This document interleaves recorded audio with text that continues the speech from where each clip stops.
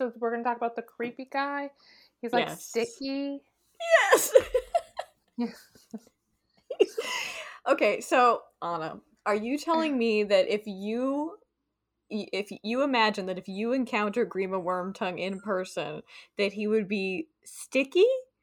Physically sticky to the touch, yes. Okay. like when you're in a play place at McDonald's where everything is just kind of sticky and smells a little bit like pee? Yes. He's bad. He's giving me bad vibes. And you know what? He should. He should. You know, I was actually gonna look this up beforehand, but I didn't, so I'm gonna do it right fucking now. Like, more props to this actor who just, like, came in and gave it his all, because he's really selling that shit. And He I'm like, did. Yeah, and you sold it a little too hard. Maybe. What's funny is that, like, he has like a really funny voice. Like, he's super American. Like, he did the whole British thing for the movie, and like he did a really good job, obviously. But it's funny. So, like, when you first, I'm gonna let Corky get this out while I just talk to you. You know, they show up. Okay, so here's like the description when they first walk in.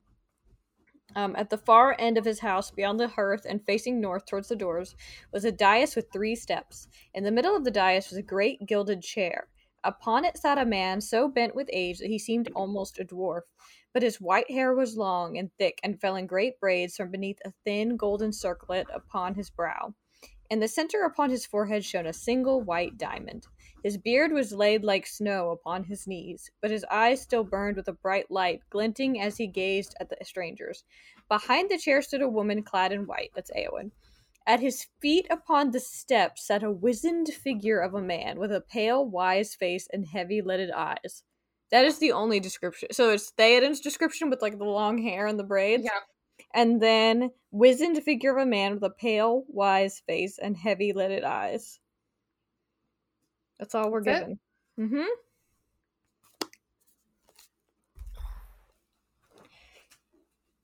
So, you know, I think they really expanded upon that. I think they sure did. Yeah. They're like, we've got a fun one for everyone. Mm-hmm. This creepy dude. Yeah, they were like, you know what? I think there's more to Gríma Wormtongue than that. Yeah.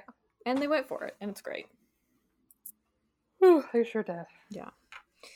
So, okay.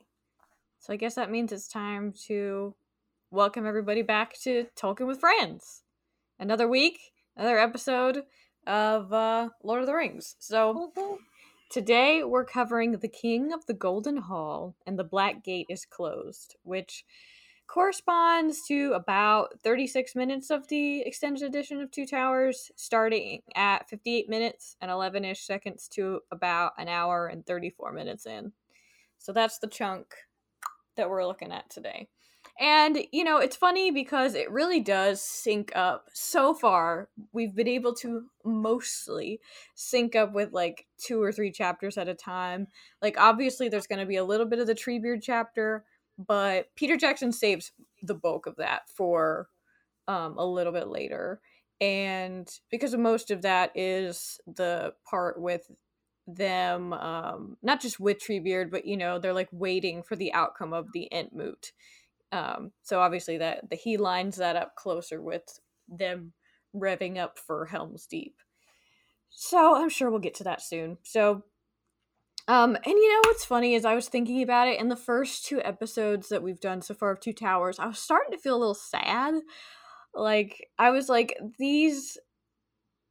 the way that, like, we're missing a lot of, like, character moments, you know, that I had forgotten about. And, you know, we've talked about them the last couple of weeks where I'm like, dang, like, Frodo acts a little bit more like this, and Merry and Pippin get to be a little bit more like this, and that's totally lost in the movies. But I think some of the changes made in this part, particularly in Rohan, are pretty interesting and cool. So I'm excited about that. I'm excited to... Felt a little better this week when I was, like, flipping back and forth and, like, comparing and contrasting, you know. Okay. Yeah. So, as a reminder, in the movies, the last time we saw our fellowship, Merry and Pippin were with Treebeard. That's pretty much, they haven't done anything yet.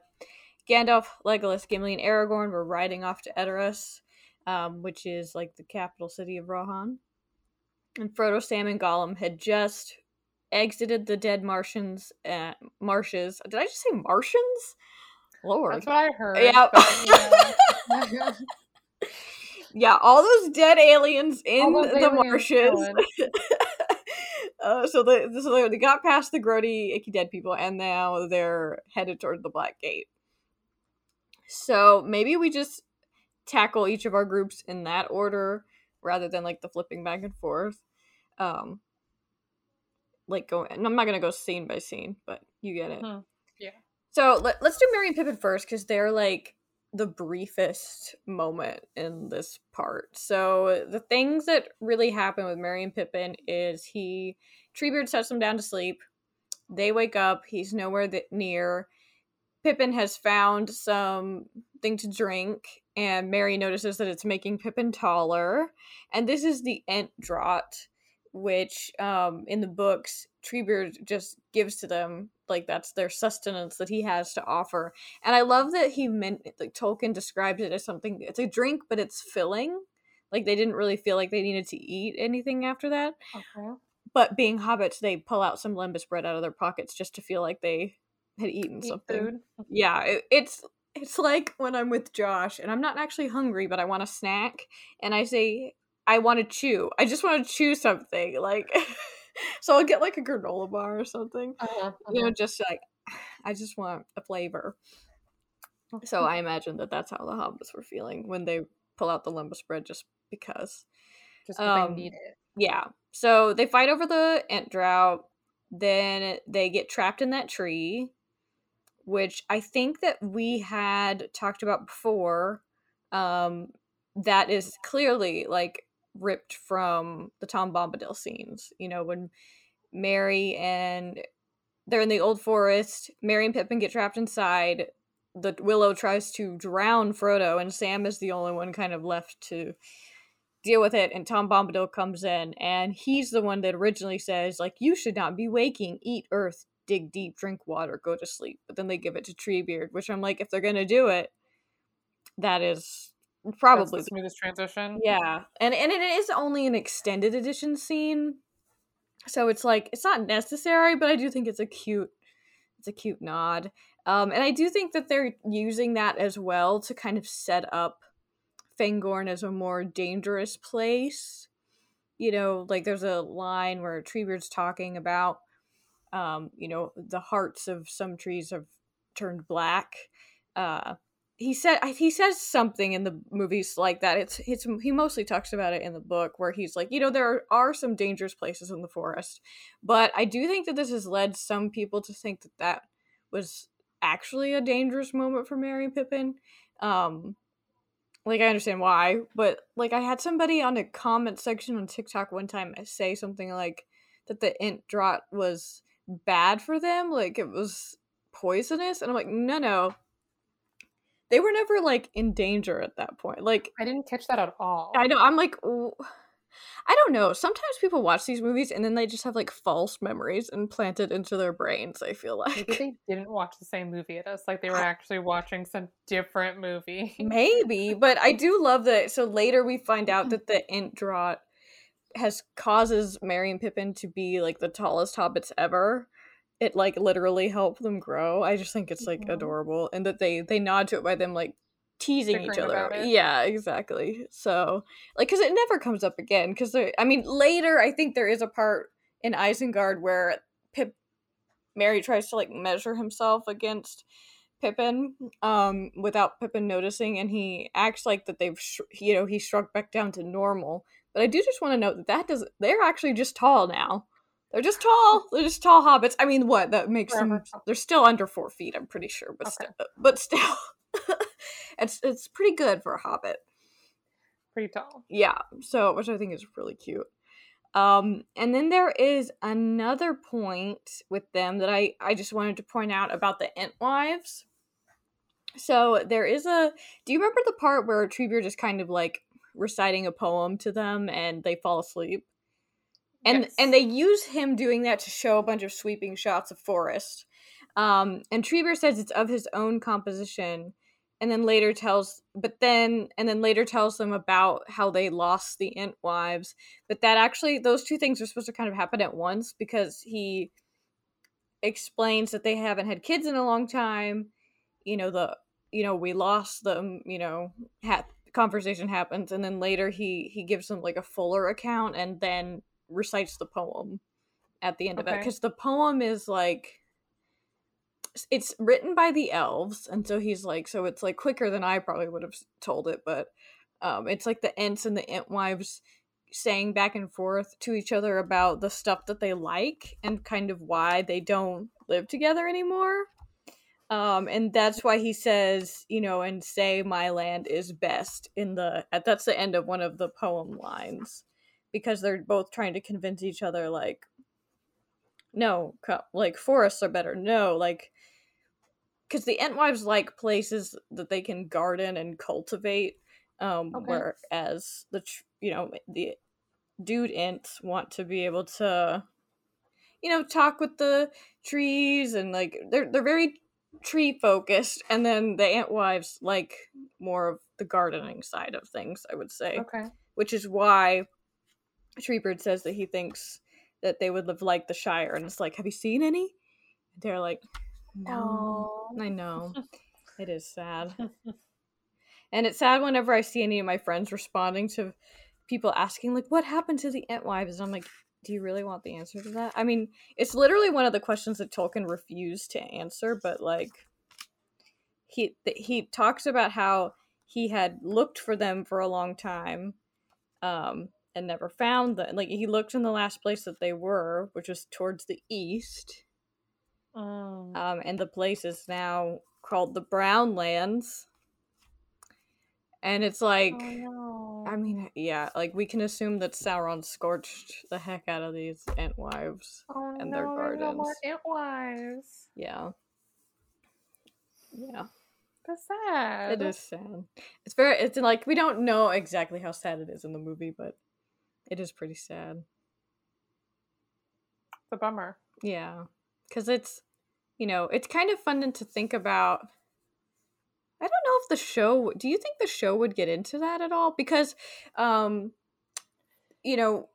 mentions how the forest used to be like, make up the whole of Middle Earth, and he used to be able, like, his realm, he could like walk all the way. He could have walked to the old forest in the Shire and to Fangorn, like, because it was all woods, and I'm sure I do have a feeling that they are gonna show more like foresty and like non cultivated areas in the show. But just like talking just now, I'm like, will they show Ents? I mean, I think they're kind of like a fan favorite. Yeah. So surely they would. I don't even think they have to be like doing much, but they could just be like off. Oh, look, there's one over there. Yeah.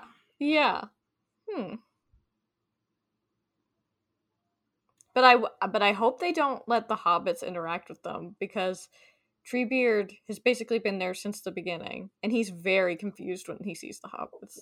Right, they make that pretty clear, that they're like, we're not orcs, and he's like, but you could be an orc. Like, you've never heard of a hobbit before? Yeah, like it's funny because when they're like, no, we're hobbits, and then he starts like, he has a list of creatures that he starts running through, and he's like, no hobbits on this list. How did you get off the list? Like, how? And so like Mary, I think it tells him like, oh, you should add this line to describe hobbits. It's pretty funny. Let me see if I can flip to that one. It's easier to scan for poetry than oh yeah, he says, learn now the lore of living creatures. First name the four, the free peoples. Eldest of all, the elf children. Dwarf the delver, dark are his houses. Ent the earthborn, old as mountains. Man the mortal, master of horses. And then he says, Beaver the builder, Buck the leaper, Bear, bee hunter, boar the fighter. Like, he goes down all these different animals. Trying to find them. Yeah, and no, Mary says, we always seem to have got left out of the old lists and the old stories. Yet we've been about for quite a long time. We're hobbits. Why not make a new line, said Pippin. Half-grown hobbits, the hole dwellers. Put us in amongst the four, next to man, the big people, and you've got it.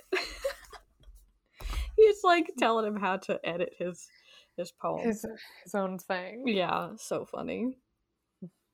So I think those are really the biggest things to cover with Merry and Pippin. Was there, because so in this part of the movie, they're like hardly in it. It's really just him putting them, they take a nap, they listen to some poetry, take a nap, get trapped by a tree, Treebeard picks them up and takes them again. I don't know if you had any other thoughts. Yeah.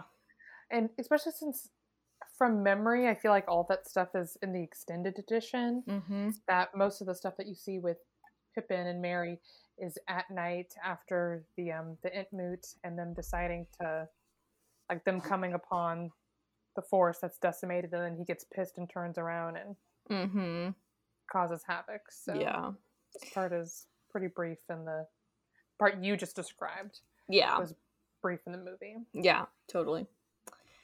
So we will save more of Treebeard for, I don't even know, because it's like I can't compare it to the book, because that we're not going to see from them in the book until Gandalf gets to Isengard. So later, you know, like Peter flips back and forth through all of them, so we'll probably see some more of them next time, and we'll check in, see how they're doing. Check in how little Merry and Pippin are doing. I love their part of the story because I don't know if it gets underplayed in people's minds, but it is like, you know, if you're just thinking about the way that the story unfolds, sure, the men deal with all the orcs that Saruman had sent over to destroy them, you know, the men of Rohan, but had they not dealt with all the things happening in Isengard, he could have escaped, he could have maybe created more havoc, you know, I mean, Saruman's a wizard, and it's definitely someone to not leave out of your calculations, so. Sure. So I think what they do with Treebeard is really important, and it's funny because in the movie, they clearly show Gandalf seeing Merry and Pippin, and like, Treebeard says to Merry and Pippin that he promised Gandalf he would keep them safe, and safe is where I'll keep you. They actually never run into Gandalf.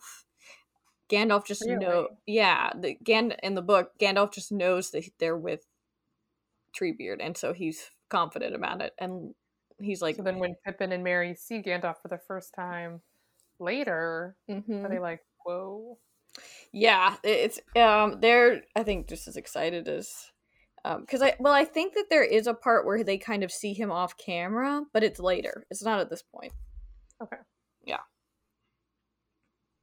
I think. But we'll see if I'm wrong later. So, okay. So, meanwhile, we have our, you know, Gandalf, Aragorn, Legolas, Gimli. I don't know what you want to call this group, because in the books, it was referred to Aragorn, Legolas, and Gimli as the three hunters. But now we've got Gandalf in there. So, our tall boys. The tall boys. Yeah. In comparison to our other two groups. They're riding off to Edoras to free Rohan's king Theoden from the influence of Saruman. In the movies, at least. And that's not true. But before they get there, though, we see some creepy interactions between Gríma Wormtongue and Éowyn. And what is interesting about his speech to her, you know, she's like clearly grieving about her cousin. Yeah, her cousin. And so some of his lines that he says are taken from Gandalf and Aragorn, sort of. So when he says, like, but who knows what you spoke to the darkness alone in the bitter watches of the night, when all your life seems to shrink, and the walls of the bower closing in about you, a hutch to trammel some wild thing in. This is something that Gandalf says about Éowyn in Return of the King, like, about her. So he says it, but who knows what she spoke to the darkness alone in the bitter watches of the night. But they give it to Wormtongue to say to Éowyn. And it's like, in them doing that, I can't read that part without making it feel creepy. And I don't think it is supposed to feel creepy in the book. You know, I think it's coming from a place of concern for Gandalf about Éowyn, but I can't unhear Absolutely Wormtongue saying it. And then when he says that she's fair, like a morning of pale spring, that is kind of Aragorn's thoughts, like his first impression of her. You know, it says, thus Aragorn for the first time in the full light of day beheld Éowyn, Lady of Rohan, and thought her fair and cold, like a morning of pale spring that has not yet come to womanhood. That's the full phrase. Okay. So we see that interaction. They really set up Wormtongue to be like, you don't want to like this guy. I mean, and they've already shown us him a little bit with banishing Éomer at the beginning of the movie. So, do you remember that? Or not beginning, but earlier, yeah. Yeah. So that happens, and then so we get to the part where they come to the door, and Gandalf, you know, they're asked to put their weapons aside, like and to be kept with the door warden, and Gandalf doesn't want to give up his staff, but he, you know, says would you... I'm just an old man. Yeah, exactly. And what's extra funny about that is that when they, you know, Tolkien makes a point of talking about when Aragorn, Legolas, and Gimli first saw Gandalf back at the White Rider chapter, before they realize it's Gandalf, and he's kind of like messing with them, like he makes it so they're kind of dumbstruck and they can't talk or move, and he like springs from like the rock to rock, and like, I don't know, like he's clearly very agile, and like he just looks like an old man, but he's not really, you know, like that's probably one of the only instances where you see like how quick he can be and stuff, like physically. So, and then they do have this in the book where he, you know, wants to keep his staff. But I know that this is something that, you know, we had New Beta on last time, which was great. And I know that this is a point that New Beta really wanted to talk about. And I should have asked him to be on this episode instead, but I didn't realize. I didn't know. So I'm going to do my best to try to explain this scene. So, when they show up to the door...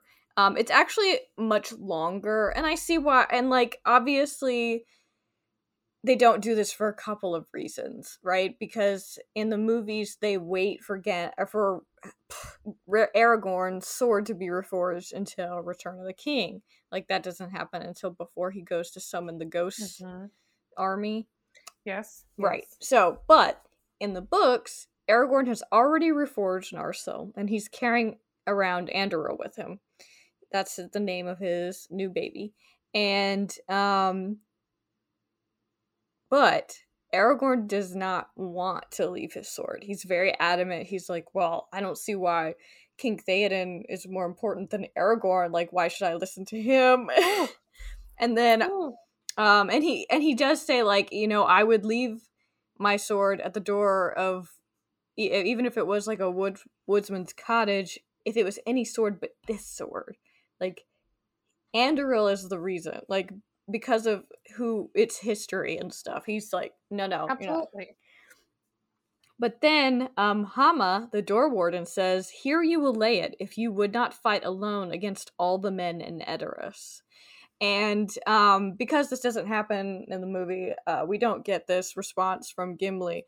You know, we have a lot of Legolas and Gimli and Aragorn sticking up for each other once we get to Rohan. Like, we see Legolas do it for Gimli back when they're surrounded by the Rohirrim, and now Gimli says, "Not alone," said Gimli, fingering the blade of his axe and looking darkly up at the guard as if he were a young tree that Gimli had a mind to fell.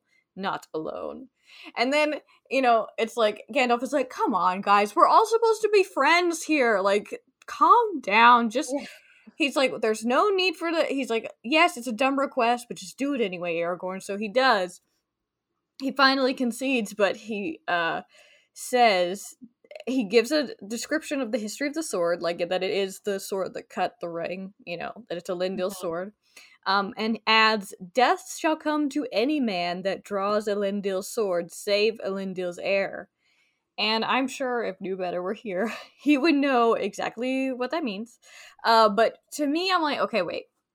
Is it cursed, or is Aragorn making a threat right now? Right. I have no idea. Maybe both. Both? Yeah. Could be. Magic is so like it's so subtle and like really unspecified by the time we get to the third age, so who knows? Maybe it is like a curse. Like not so much like a super crazy curse, like you would grab it and then die, but immediately melt. Right, like it's probably more like something just bad in general would happen to you. I don't know. But it is, and they're like, we won't touch it. That's fine. That's cool. We're cool. You're cool. We're cool. Come back and get it. We don't want it. Yeah, we're not gonna. We're just leave it. Just leave it there. And then Gimli is like, well, I guess if Andoril will keep my axe company, I'll leave it. Oh, I know, it's so funny. They're cute. Yeah, but it's funny because they've already promised Legolas that they won't touch his bow because it comes from Lothlorien, and they're also spooked by Lothlorien. So I'm like, they're not gonna mess with your stuff, guys. It's cool. Still be wary. Yeah, I know, but it's like if they're not gonna touch Legolas's bow, why are they gonna touch your? I mean, maybe they just be ooh shiny. I don't know. But everyone does put their stuff down. But then, Hama's like, okay, now I need your staff. And Gandalf is like, foolishness. Prudence is one thing, but discourtesy is another. I am old. If I may not lean on my stick as I go, then I will sit out here until it pleases Theoden to hobble out himself to speak with me. I think that's really funny. Well, if he's like, yeah, you guys can leave your shit, but I'm not gonna like. And Aragorn like teases him, being like, well, every man has something too dear to trust to another, but then like backs him up, and he's the one that says like, would you part an old man from his support? And they change that so that Gandalf is like, would you part an old man from his walking stick, Mm-hmm. And in the movie, Hama doesn't really say anything. He just kind of moves aside and lets them in. But in the book, he acknowledges that the staff in the hand of a wizard may be more than a prop for age, but believes them to be trustworthy and honorable and with no evil purpose, so he lets them in. So it's really like a judgment call. And we've seen that again with Éomer when they first run into him, and he gives them horses. And he really wasn't supposed to be doing that. He makes them, he's like, I'll do this because I believe what you're telling me. I think you're cool, but I'm putting my faith in you that you will return these horses to Edoras, and Aragorn's like, yeah, we'll bring them back as soon as we figure out what happened to our friends, because that's our first priority right now. Yeah. So it's interesting because there is a part that we miss in the movies as well. Like, they just walk into Edoras, but they're actually questioned at the gate, because you know how it's surrounded by that big gate, that big fence, and they're questioned in like their own language, and Gandalf and Aragorn I think can understand it, but Gandalf is like, why aren't you using Westron? Like, why aren't you using like the common speech that everyone uses? And basically 2 days before, Wormtongue had sent the order that only people that know their language and are their friends can enter the city.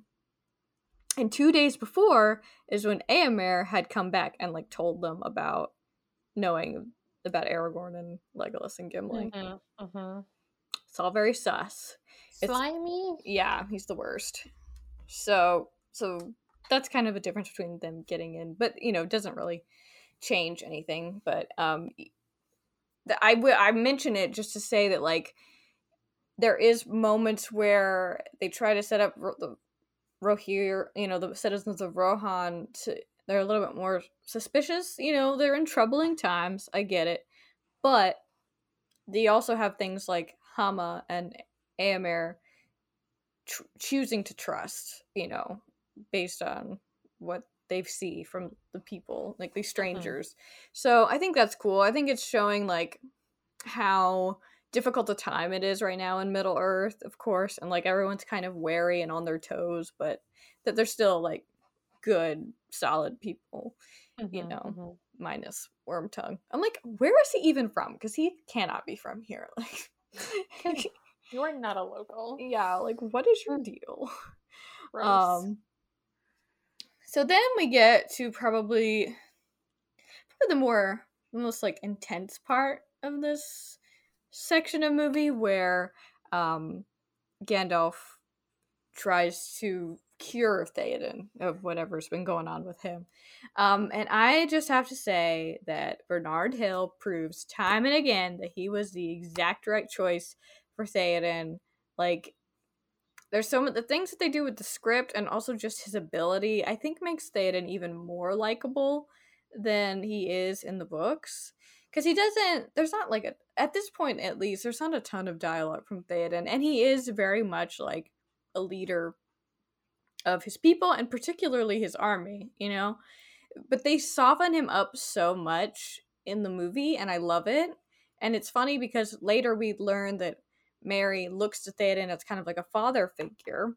And I think that's, if we carry that over to the movies, I think it's more believable of movie Theoden than book Theoden, per se. So, I guess I'll explain what I mean. So, okay. So, when Gandalf, extracts Saruman from Theoden, he falls and Eowyn goes to catch him, and he says, "I know your face." And it's just like, Peter Jackson gives him, I love that we give more screen time to Eowyn than she really has in the books, and showing this relationship between them, I think it's super lovely. And we'll see that reap some rewards later down the road in Return of the King, right? Where he will repeat that line again to Eowyn. And so the added funeral scene? Yep. Any initial reactions to that before I just lose my mind and go for it? So honestly, I found it super unnecessary because we don't even know this kid. Yeah, it's the dude's son and Eowyn's cousin, and it's really dramatic and everyone cares. And then she starts singing and you're like, oh my god, is this necessary? So we have the funeral. I mean, that whole thing I think is extended, except for the singing is definitely extended. And we don't, but they do show, I think in both versions, he says, "Where is my son?" And then cut to him being at his grave site, with the mounds, with the flower, ever has it grown on the graves of my forebears, or whatever he says. Sure. So this scene, I think him crying over the death of his son, I don't even need to know who this kid is. Just Bernard Hill's acting, just I'm like, oh, so good. Yeah. But what's funny is that they and just listen to this. So his lines, "Alas, that these evil days should be mine, the young perish and the old linger, that I should live to see the last days of my house." In the book, it's some of this, he says this after Gandalf has kind of clued him in on what's going on. I don't think he's told him about the ring per se, but I think he has told them that they're on a quest to try to defeat the enemy. And because he knows Boromir's dead, and he says, "Alas for Boromir the brave, the young perish and the old linger withering." And I'm like, he says that about Boromir? Yeah. I like that they made it about Theodred, about his son. Because, why would you? Yeah, sorry, Boromir, but... Yeah. Nah. So, I do think they're giving him all these really, personal moments that I think are really, really sweet. And I think it really pays off, and I think it pays off later as well, when we're going to have this juxtaposition between Theoden and Denethor, particularly. But I do like him. I just, when we get to the military stuff and his speeches to his troops, they're so good. They're so good. I can't wait to get to those parts. But yeah, so here's the intro to Theoden, and interestingly, like we've mentioned before, that like magic isn't usually as intense as it's shown to be in the movies. So, you know, his miraculous transformation is so subtle. Like it never mentions him reverse aging or his beard shrinking or his hair color changing or any of that. But I do think that there is, and I get why they did it like that, and it looks great. I mean, it's cool, you know, like, and I feel like it's probably more impactful.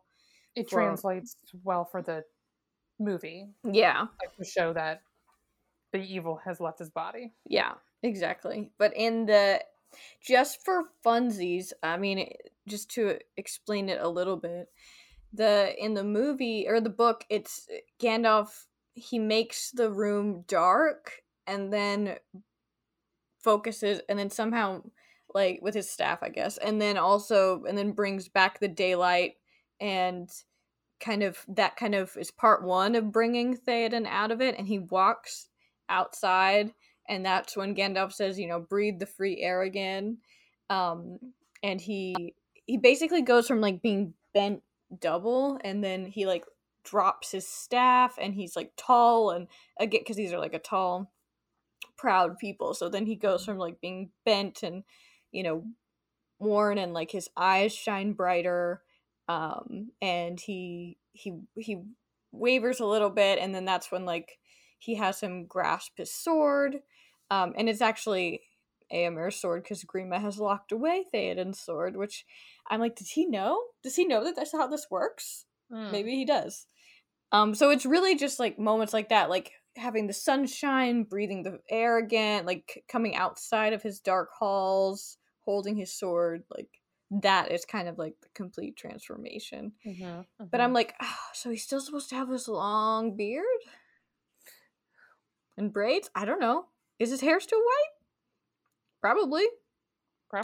I don't know how old Theoden's supposed to be. If you know, somebody send us a note. I'm not gonna look it up because I don't care enough. So yeah, so that's kind of how it is in the book, and it's like, obviously I'm paraphrasing it right now, but there is like I think a subtle beauty to the way that Tolkien writes it, you know, if you are interested. But for the movie, it's hard to do. It's hard to do subtlety in a blockbuster film, right? You're like almost forced to do everything dramatic. So yeah, so I think it works well. I also like that we get to see, you know, a more direct link between Theoden and Saruman, because really Gríma is the link to Saruman in this instance, like poisoning his mind slowly through like his whispers and lies, you know. Which, you know, makes sense of Gríma.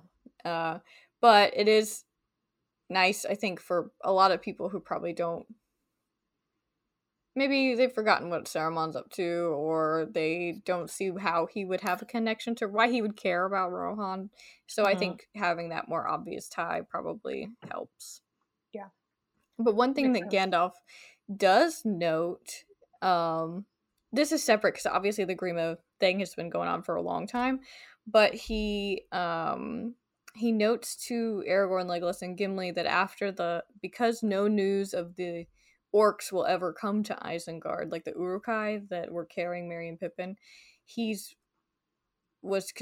probably concerned that maybe the Rohirrim found the ring, or the hobbits, or whatever, and so now he's doubly worried about Rohan. Gotcha. So, fun fact. And another change that they do with the movies, like Peter Jackson just loves to make his heroes hesitate. They're just never like gung-ho about it. They're never quick decision makers, right? And so he makes it out to seem like, you know, our three hunters and Gandalf are against him going to Helm's Deep, as if it's kind of like a waited out option. But basically in the book, Theoden listens to Gandalf, and he is mustering his folks. He sends the women and children to Dunharrow, which is what we see later in Return of the King, where they go to muster more forces to go help Gondor. Okay. So women and children are supposed to be there, not in the caves at Helm's Deep later. But he keeps them all together in the movie, which, sure. Yeah. And he, we haven't talked about it. We don't know why they do end up going to Helm's Deep. But I do want to mention that again, that Theoden does take Gandalf's advice to go fight Saruman. Like, that was plan A. Was like, I'm gonna go get him head on, you know? But then they have to change their plan on their way there, which we'll find out next chapter. Okay. But, you know, drama, as we've said. Always drama. I mean, it's fine. Like, I get it. At this moment, it doesn't really bother me too much. It's later when Peter starts just, like, throwing stuff in that I'm like, no, stop. Can't wait to hear about it. So, that takes us to Frodo, Sam, and Gollum. What have they been up to? So they have just arrived at the Black Gate, and when in both versions, like when Gollum realizes that they mean to enter Mordor that way, he freaks out. He's like, absolutely not. But he's sworn to protect the precious, right? So he's terrified of Sauron getting the ring. That's his, number one thing is he will never have it again, because he wants it, right? But he doesn't want Frodo to take it to him, so he coughs up that there is another way. And in the movies, they make it out like Gollum doesn't tell them this until they're about to run in. Yeah. And they also give Sam this, like, goofy fall where they, like, the Easterlings show up, and like I guess it's a cool way to show how the Elvish cloaks work, but it doesn't happen. Like, why did you do that to Sam? I still think there's just, like, a huge production flaw in that scene, because, like, Frodo has his backpack on, and then he goes and saves Sam, and they obviously cover themselves, and the backpack isn't there when they're a rock, but his backpack is obviously there the rest of the time, and I'm like, it was just a little unnecessary. Yeah. To do all that. Yeah. I feel like you would be seen if you're falling down a huge, like, I don't know, hill. Yeah. In front of the main entrance to the baddie lands. So. Yeah. No. It's just no. So what really happens here is they show up, and I have to turn to the page with the note, because I just love whenever we see things from Sam's perspective. I just think his thoughts are so precious little baby Sam. Like, I love you, you're Sam. I do. He's just a good, solid hobbit. So there's a part where, like, at the beginning of this chapter, Tolkien focuses on describing the Morannon, which is the Black Gate, and, like, the towers that they're attached to on either side. He's really trying to make it feel spooky. And I think he does a great job. And he also talks a little bit about the history. I mean, this is, like, it's funny how he switches between perspectives. Like, sometimes it's omniscient narrator, sometimes it's Sam's thoughts, sometimes it's Frodo, occasionally it's Gollum, it's all over the place. But it talks about how this was originally built by the men of Gondor after the overthrow of Sauron, lest he should seek to return to his old realm. Basically, like, they're guarding Mordor against him. And as you can see, it don't work out. It doesn't work out the way that they plan. He takes it back, and now it's full of orcs and creepy things and ever-watching eyes, right? So when Frodo is, like, saying, like, they're gonna go into Mordor, and Gollum is like, no, don't let him have it, go away to nice places and give it back to little Sméagol. Yes, master, give it back, Sméagol will keep it safe. He will do lots of good, especially to night's hobbits. Hobbits, go home, don't go to the gate. obviously his main thing is don't go in there, but he's like, Yeah. but, you know, if you want to give it to me, I'll take it. It's fine. Oh my god, I'll take it. Like, Mm-hmm. I volunteer. And it cuts to Sam said nothing. The look on Frodo's face was enough for him. He knew that words of his were useless. And after all, he never had any real hope in the affair from the beginning. But being a cheerful hobbit, he had not needed hope as long as despair could be postponed. Sam! Precious little baby. So sweet character. I know he is good.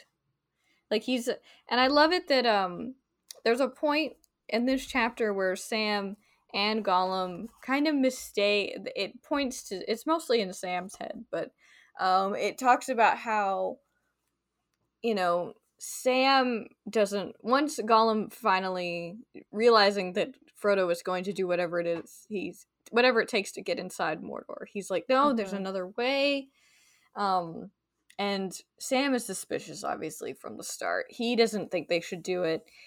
They shouldn't listen to Gollum. He would rather Gollum be rid of them. Be rid of him if he because he obviously doesn't want to go back into Mordor. So he's like, well, at least we could maybe lose Gollum in there. And he is concerned. There's also a concern because Gollum refuses to say if the way is guarded or not. The secret passage? Yes. Yes. Okay. And we know at this point that Sam has overheard Gollum talking to himself and saying we should let her do it, So he knows that something is going on, but he's like, so I don't know which version is talking right now. So he knows that Gollum is up to something. He can't really say what it is.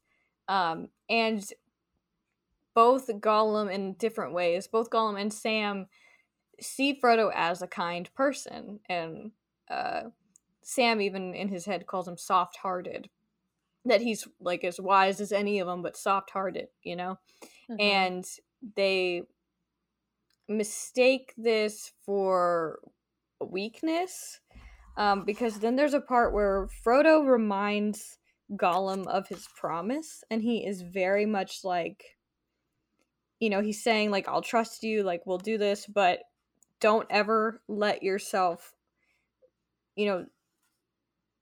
like already you're being twisted. You revealed yourself to me just now foolishly. Give it back to Sméagol, you said. Do not say that again. Do not let that thought grow in you. You will never get it back. But the desire of it may betray you to a bitter end. You will never get it back. In the last need, I would put on the precious, and the precious mastered you long ago. If I, wearing it, were to command you, you would obey, even if it were to leap from a precipice or to cast yourself into the fire, and such would be my command. Like, okay, Frodo. Yeah.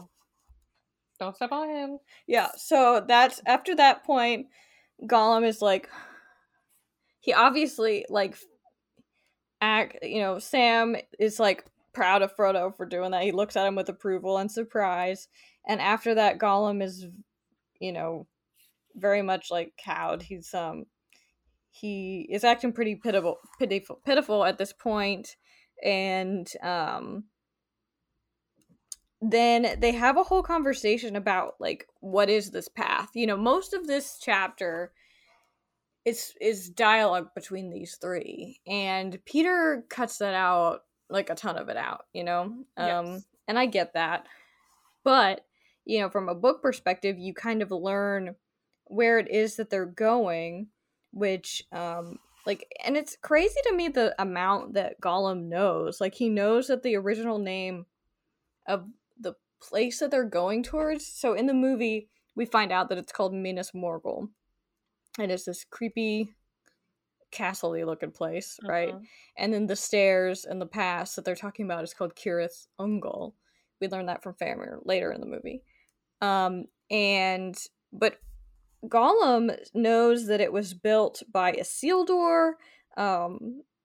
He knows that it was built by the kings of men, and that it was called the Tower of the Moon. I'm like, that's crazy. Like, Gollum has around. That's true. He has been around a long time, and he has picks up on things that you maybe wouldn't have expected. But I guess it makes sense knowing who Gollum is. Like, it's always just kind of listening and creeping around and trying to know people's business. So, and also I think we get a glimpse about Sauron. Like, I know we talked about Sauron a lot last episode. I think we do. This is probably one of the only instances where we think about Sauron at this point in the Third Age as like being a figure, like a person with a form, a body.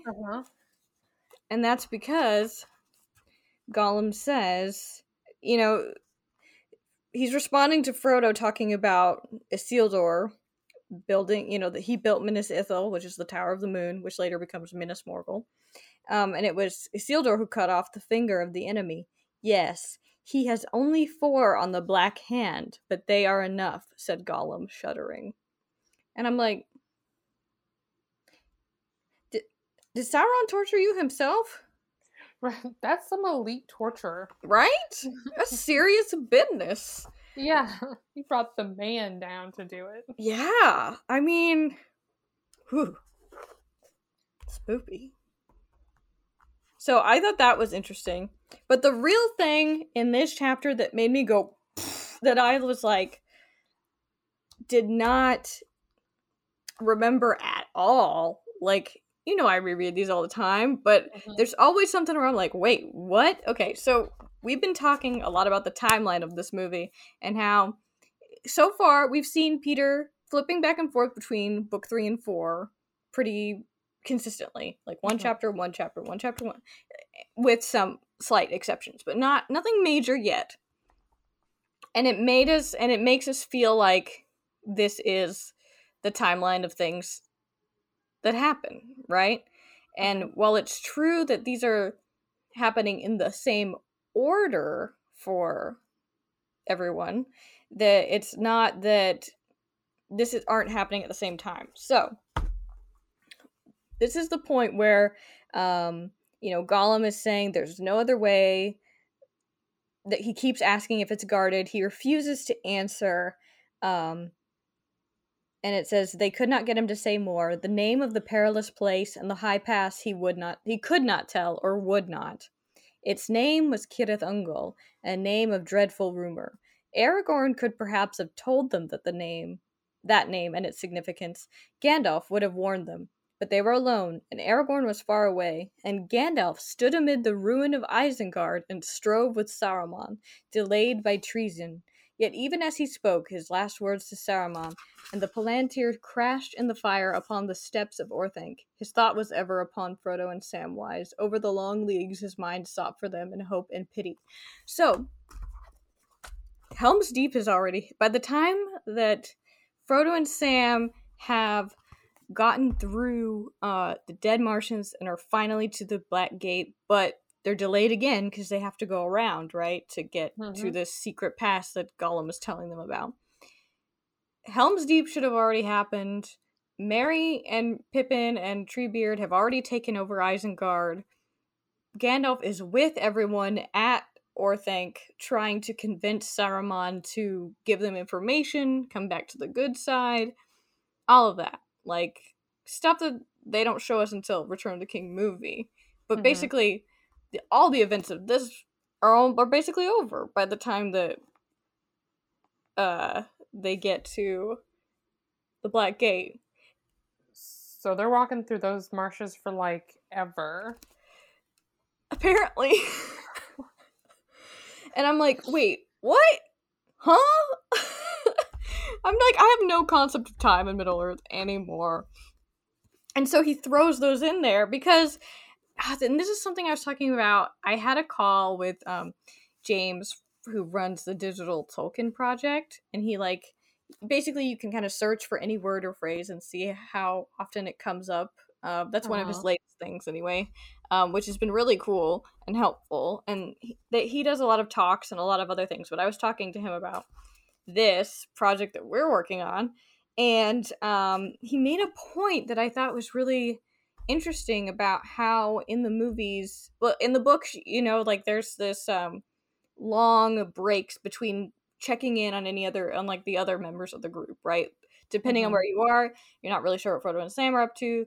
If you're with them, you're not really sure. Like, there's obviously nods like that where we get a glimpse back at what had been happening, what we should have already known about based on the structure of the book. And he noted that if the movie had done something like this, it might have, and it also, like, in the book, may have given people more of a sense of distance between these characters, not just time, which I thought was an interesting point.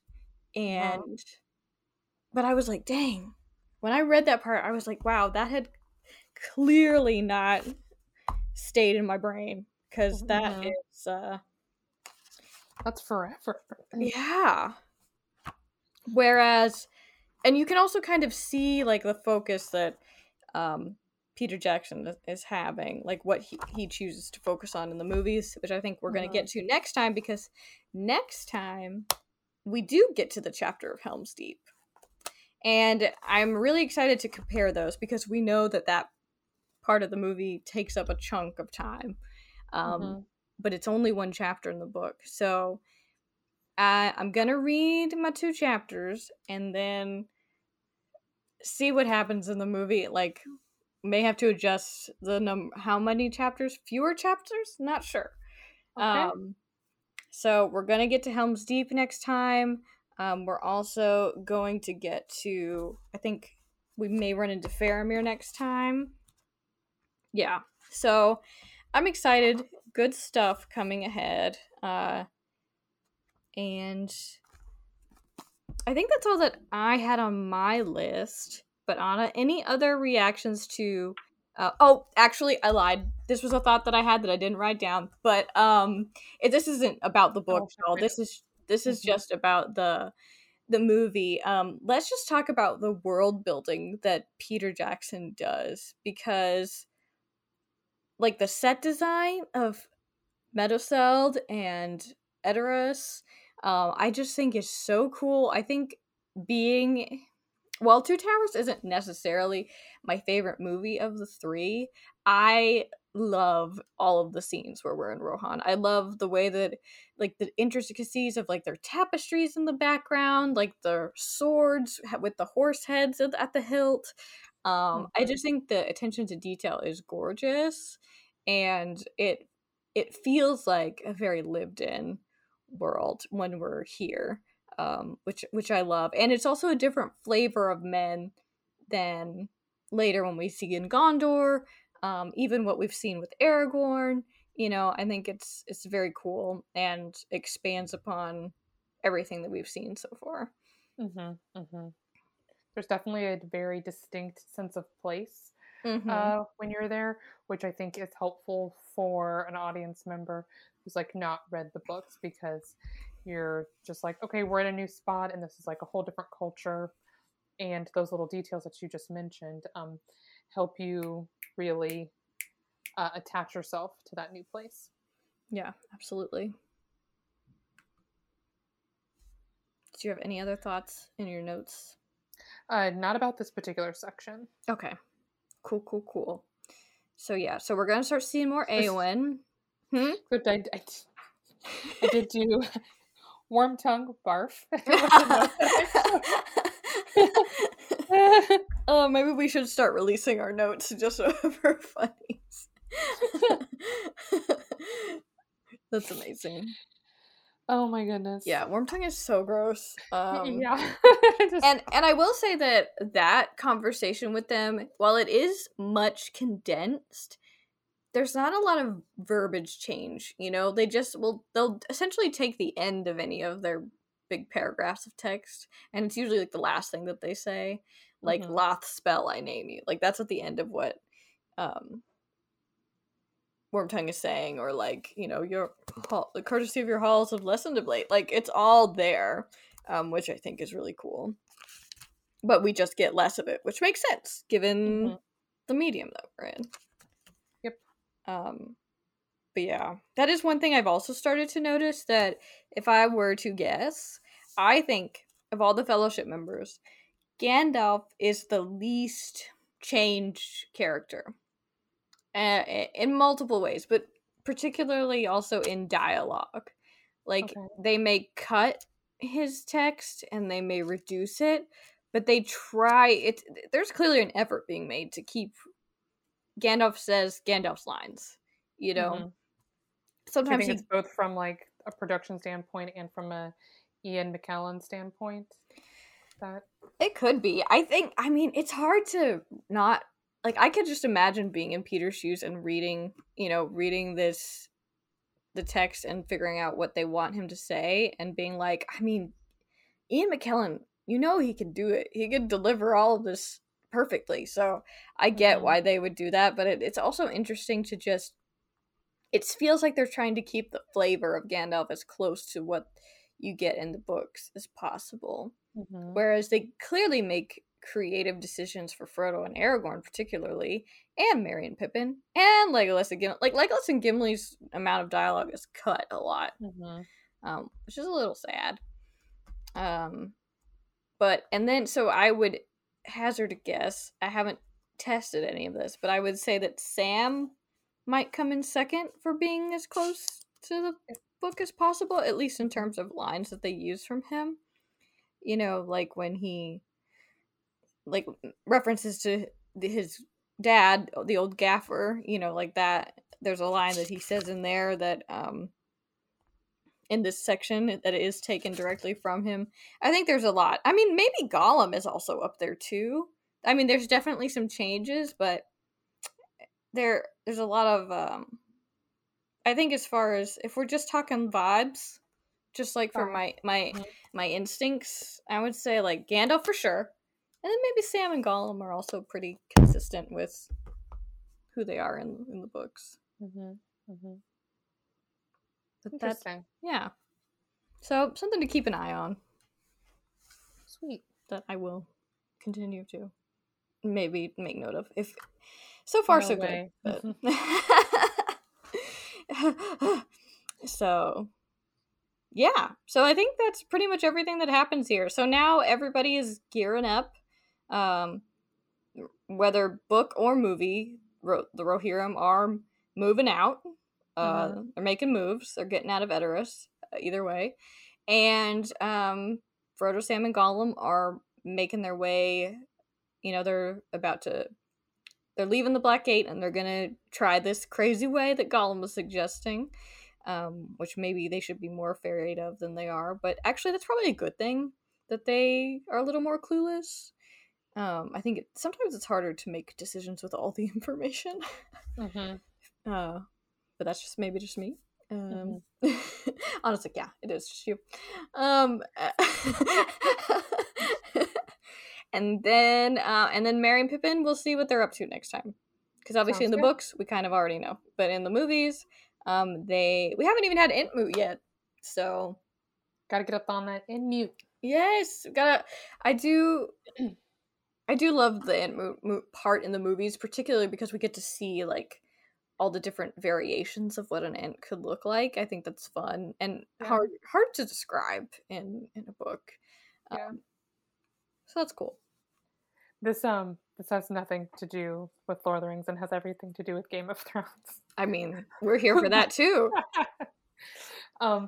Something that they took out of Game of Thrones is like a Kingsmoot for the Iron Islands. So there's that scene where everyone loves a good moot. Everyone loves a moot. And it's funny because I didn't really like register it as like a thing that people did in fantasy until I read Game of Thrones, because I'm like, yeah, the Entmoot, that's just the thing that they're doing in Lord of the Rings. But then when they did it in Game of Thrones, I was like, oh, is this a thing? Is this a real thing? Like, is this a real word? Right, it feels like a word specifically for Ents. Yes. And then, especially if that is, and it is, for, I'm guessing everyone in this podcast right now, is the first time we've ever seen that word, and then it's like, oh, everyone's just mooting. It was super Lord of the Rings specific, and then I was like, oh, oops. I love that. Yeah. They took that out of the TV shows, so it's just in the books. Dang. No moots for the for the Ironborn. Has anybody mooted in what's the book called that you're reading now? For House of Dragon. No one has mooted yet. No one has mooted? No. Not in quite the detail. If they have, it's not in a detail that I... What is the definition of a moot? Yeah, let's exactly. To moot. Subject to debate, dispute, or uncertainty, having little or no practical So that's definition 1. Definition 2, having little or no... Right, something is moot. No practical relevance. Yeah. Verb, to raise a question or topic for discussion, suggests an idea or possibility. Mm-hmm. So, okay. That makes sense in... Yeah. It makes sense. Yeah. But I just had no idea. So, in this context, Treebeard is posing that they should do something about Saruman. Yes. And they debate the pros and cons of that, which hopefully we'll see soon. Mm-hmm. It's gonna be... I'm curious to see if there's ever going to be a part of the movie, I'm gonna hazard a yes, that will be a significant portion that just has no reference to the book, and we'll just be talking about the movie at some point with no tie to the book. We'll see. Okay. I have a feeling I have an idea of when that could potentially be, but we'll see. Because it's and when I'm doing that, do we just have an episode where no. We're just going to have to wait it out, and it'll just be a huge chunk of the movie that we talk about. Because the way I've scheduled it out, there's always a chapter to reference. And then we'll just see how much movie that gets us, I guess. Mm-hmm. Okay. I'll be here. Thanks, babe. I love it when you're here. Yeah. I try. So, great. So, that is... 2 Towers so far. It's funny, I don't... there's no, halfway through anymore with this book, because I've got 2 books. It's all over the place. Yeah, so we are a part way through 2 Towers. Tune in next time to see what happens and what differences there are between the book and the movie with Helm's Deep and of Herbs and Stewed Rabbit.